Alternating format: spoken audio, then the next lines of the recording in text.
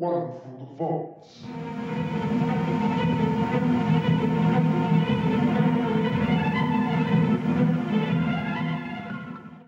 Welcome to another episode of One from the Vaults, the podcast that brings you all the dirt, gossip, and glamour from trans history. I'm your host, Morgan M. Page. One from the Vaults will explore some of my favorite moments from North American and European trans history. I love history because it's my favorite kind of gossip. Scandalous, sensational, and most importantly of all, not about me. Directly, anyways. The first book on trans people I ever bought, shortly following my own transition, was a copy of Leslie Feinberg's Transgender Warriors. Arguably the first attempt at a comprehensive transgender history book, Transgender Warriors is definitely of its time. Published in the 90s, the book is a crystallization of a common thread in trans theory at the time, promoting the idea that trans people existed as mystics and shamans in both ancient cultures and contemporary indigenous cultures. There is, of course, some truth to this. For example, the Gallae of ancient Greece and some indigenous nations' conception of two-spirit people. But like many white, queer, and trans people did during the 90s and today, Feinberg overreaches both in reading transness into historical figures and reading contemporary Western transness into non-Western and indigenous cultures. Still, old lady that I am, the idea that trans people have always played a role in mysticism has never left me. It's a big influence on the shape of my life and the value I find in being trans. So this week, I thought we could take a moment to look at one trans mystic and his very unconventional life in the early 20th century. Join us for the story of George Marasco, lion tamer, poet, ladies' man, and stigmatic.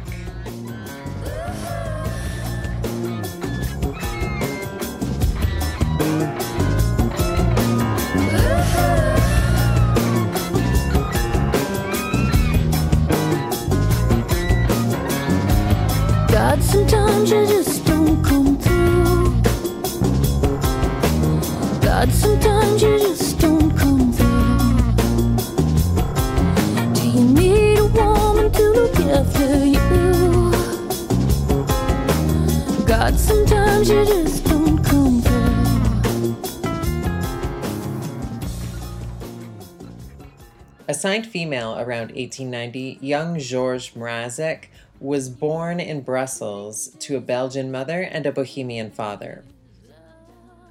For those not up on their European history, Bohemia was a country within what are now the borders of present-day Czech. It's said that Georges exhibited psychic powers early in life and used them to dominate his parents. One of the only accounts of Georges' early life and Georges' life in general can be found in the book Physical Phenomena of Mysticism by Montague Summers. In this episode, I'll be drawing quite a bit on Summers' account of Georges' life, so I think it's important that I give you a brief introduction to who Summers was. Montague Summers was an English poet, playwright, mystic, and, at least according to his own claims, Catholic priest. Ordained as a deacon within the Church of England in 1908, his rumored interests in Satanism and inappropriate relationships with young boys prevented him from achieving higher orders. He was tried and acquitted of accusations related to his inappropriate contact with young boys, but had in 1907 published a book of poetry devoted to the subject. Leaving the Catholic Church, he converted to Catholicism and claimed to have become a Catholic priest. This is a claim that remains contentious and unproven to this day. His interests in Satanism and mysticism were part of a broad revival of interest in the occult by middle and upper class men throughout Britain during the late 19th and early 20th centuries, which would later cause the birth of new religious movements such as Thelema, Wicca, and neo-paganism. If, like me, that's a subject of fascination for you, I recommend reading the book Triumph of the Moon by British historian Ronald Hutton, which discusses this in scintillating detail. I'm giving you this preface about Montague Summers so that you'll be prepared to take his information with a grain of salt. His grasp on the facts can be quite loose at times, but unfortunately his work provides some of the only detail about Georges Marasco that survives today. Back to Georges. Summers writes that, quote, "It was, as far as may be ascertained truly, said that the parents of Georges Marasco were loose-living and disreputable, that they harshly drove her from home at an early age." Driven from home, perhaps because of his supposed psychic powers, Georges joined the Van Bien Frere circus at age 13, where he worked as a lion tamer and a femme snake, a female contortionist. It's said that Georges' skill as a lion tamer was of some renown. His lion, Brutus, had killed its previous cis male tamer, but never gave Georges any trouble. Georges was also a singer. He sang in cafés chantants, which were outdoor singing cafes that shared some characteristics with both vaudeville and cabarets, but which skirted the political content that drove cabaret acts. Georges performed at the Chat Noir and the Minerva. His involvement in circus life and the café chantant would later be considered evidence to discredit him. However, Montague Summers is quick to point out that, quote, "It may even be in some measure praiseworthy, a young girl's gallant attempt to earn an honest livelihood under extraordinarily difficult conditions." At around age 23, Georges gave birth to a daughter, Irene Adele Mrazek. As did other unwed people who gave birth at that time, Georges passed Irene off as his younger sister for many years. Summers again comes to Georges' defense, citing that, quote, "Again, it may be urged that Saint Margaret of Cortona, the Franciscan ecstatica, was the unmarried mother of a son. St. Margaret the Magdalene of Tuscany, the lily of the valleys, attained to heights of supreme sanctity." Around this time, the Great War broke out.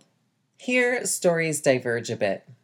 What we know for certain is that Georges worked as a nurse at St. Gilles prison in Brussels during the German occupation, taking care of political prisoners alongside famous English nurse Edith Cavell. Edith is famous for taking care of wounded soldiers from both the Allies and the Germans, and she also managed to run a successful spy ring out of the Red Cross Hospital during this period. Georges and Edith became close friends, and according to Paula Kane's book, Sister Thorn and Catholic Mysticism in Modern America, Edith is the one who admonished Georges to take on a more, quote, civilized name. Evidently, the Bohemian name Mrazek was not civilized enough for the Englishwoman, so Georges came back the next day having adopted not only the surname Marasco, but also the name Georges, and began wearing male clothing exclusively. He's described by one author as, quote, "looking something like a Boy Scout." What's less certain are Georges' other activities during World War I. Kane writes that Georges worked as a spy for Germany against Belgium. However, Summers says that Georges, in fact, had to twice escape execution by the Germans, quote, "by a clever ruse," which I think means by dressing as a man, and later worked as a spy against the Germans for Belgium, including at least one mission following the armistice. I'm split on who to believe here, though I'm marginally more inclined to actually believe Summers since it makes little sense that the Belgian Marasco, who was close friends with Edith Cavell, head of an Allied spy network, would turncoat for Germany. Toward the end of the war, Edith Cavell was executed by the Germans, and George was heartbroken over it. Cavell would later become a saint within the Church of England and remains one of the most famous and revered nurses in modern history. Cavell's execution is what prodded American President Woodrow Wilson into joining the war. When the war was said and done, George returned to life as a nightclub singer, this time dressed to the nines as a man, dinner jacket and all. Zagria notes that George had many lady friends during this period.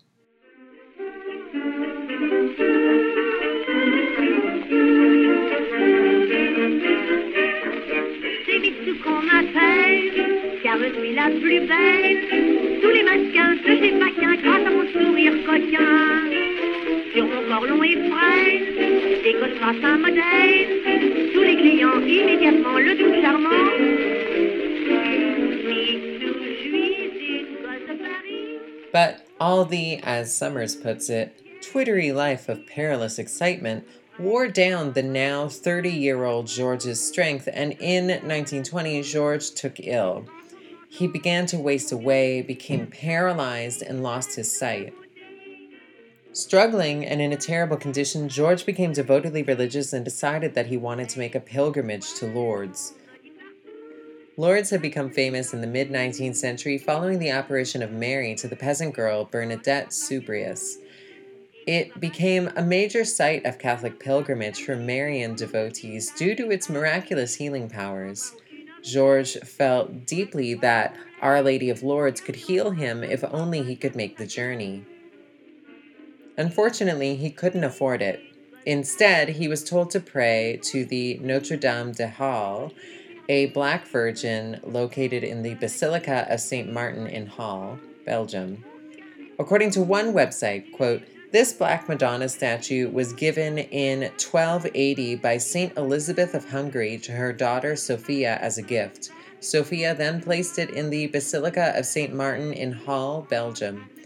Not only was the statue revered for the miraculous healings brought about in its presence, but it also is credited with saving the city of Halle from destruction during a siege in 1580. Legend has it that the Madonna caught 32 cannonballs in her skirt during the attack. They lodged in the wall of the cathedral and are still there. This is the reason the back of her medals typically show a small stacked triangle of cannonballs. She is invoked for protection from artillery fire to this day.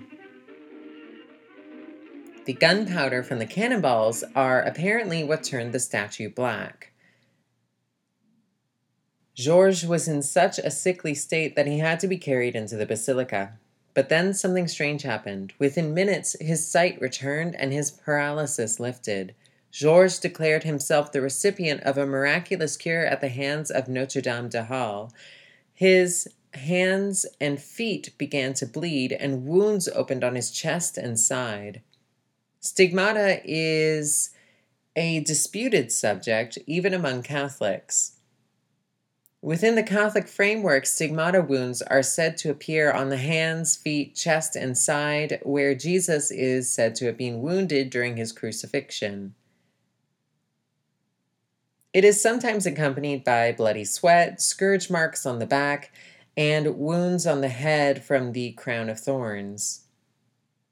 The wounds often appear on people who enter an ecstatic state of compassion with Christ, similar to the non-mystical phenomenon of sympathy pain or sympathy weight change, but with Christ. The wounds sometimes remain open and unclotted, supposedly without showing signs of infection. The first stigmata in Christian history is that of St. Francis of Assisi in 1224. Since then, there have been many cases of stigmata, primarily among women.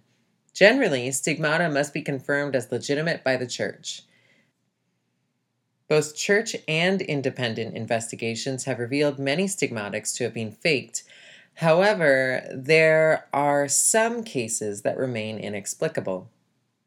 Upon his miraculous healing and stigmata, Summers notes, quote, It was inevitable that she should become a center of attraction, so to speak, that visitors, some out of pity, some out of curiosity, some, no doubt, in a spirit of unbiased yet scrutinizing inquiry, should flock to her little villa in the Avenue de Neuilly Forest.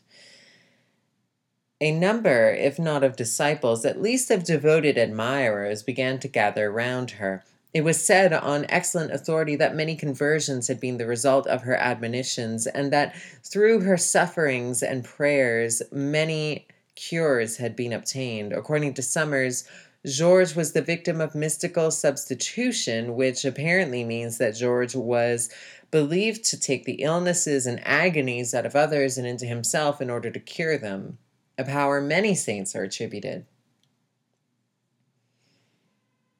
The Catholic Church investigated and deemed his stigmata and miraculous curing legitimate, and for a time they assigned a French abbé to be his director.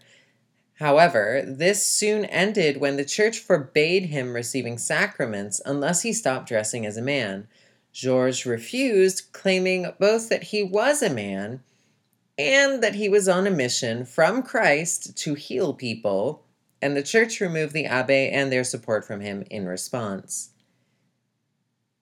Various psychologists pronounced that George was an hysteric and a mad woman, some claiming that he suffered from multiple personalities, though this seems to have just been their explanation of his gender transition. There's no evidence that he had separate personalities who came to the forefront at different times, for example.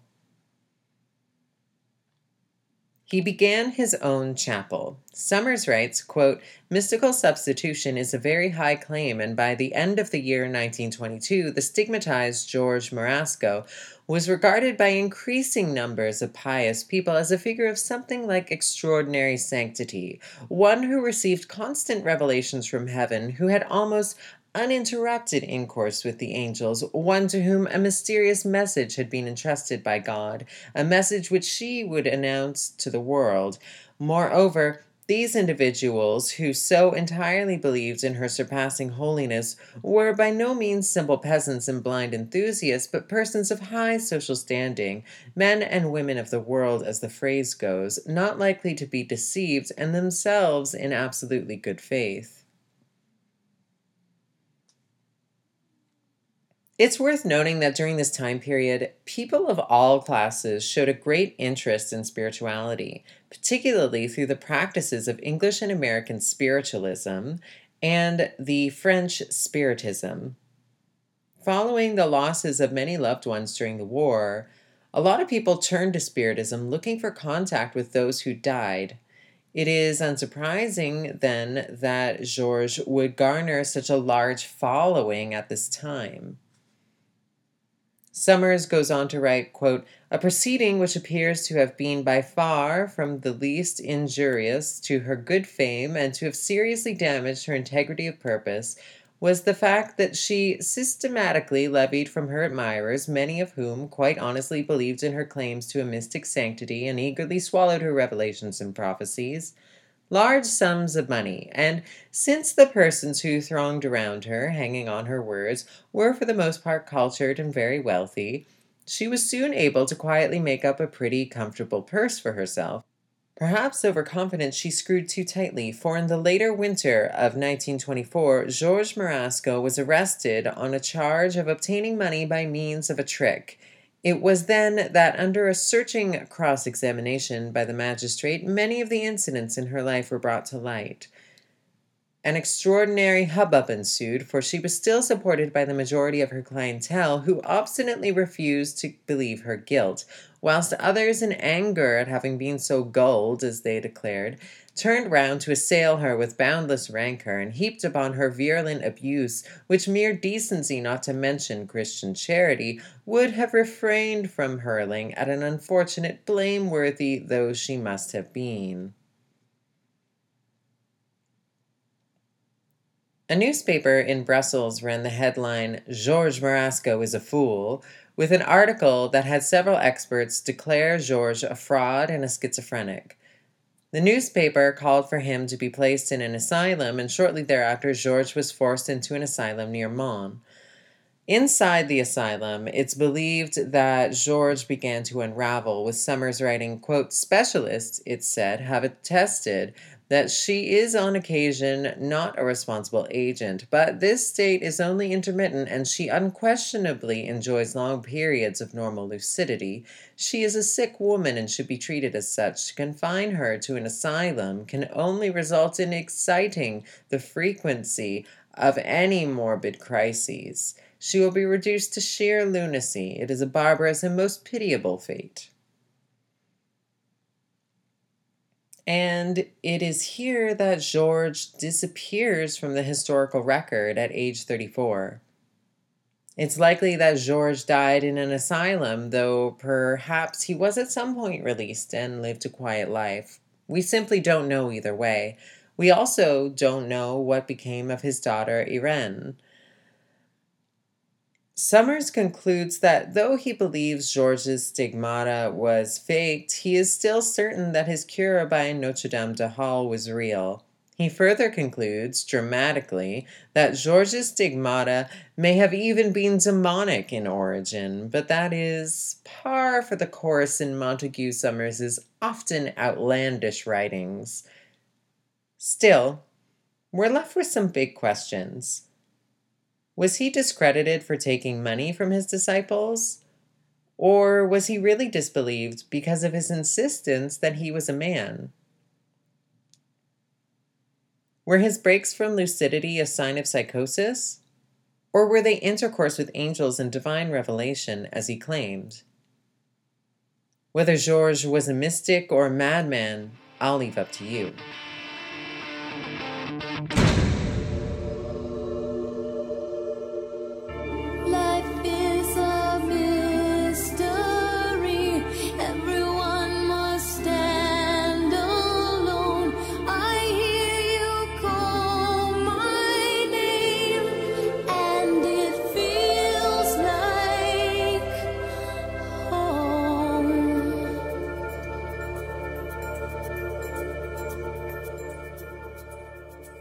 Thanks for listening to this episode of One from the Vaults, the podcast that brings you all the dirt, gossip, and glamour from trans history. I'm your host, Morgan M. Page. One from the Vaults is written, recorded, and produced by me, Morgan M. Page. It is recorded in Montreal, Quebec, on the traditional territories of the Algonquin and Haudenosaunee. Check out the show notes for all the sources I used. If you like the show, please subscribe on SoundCloud, iTunes, or Google Play.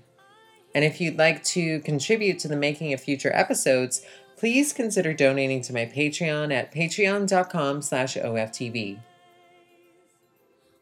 Patrons who donate $5 or more per month get access to monthly bonus mini episodes covering shorter and often weirder stories than are covered on the main show. You can also tweet at me at Morgan M. Page on Twitter. Join us next time for another story from our trans ancestors. Good night.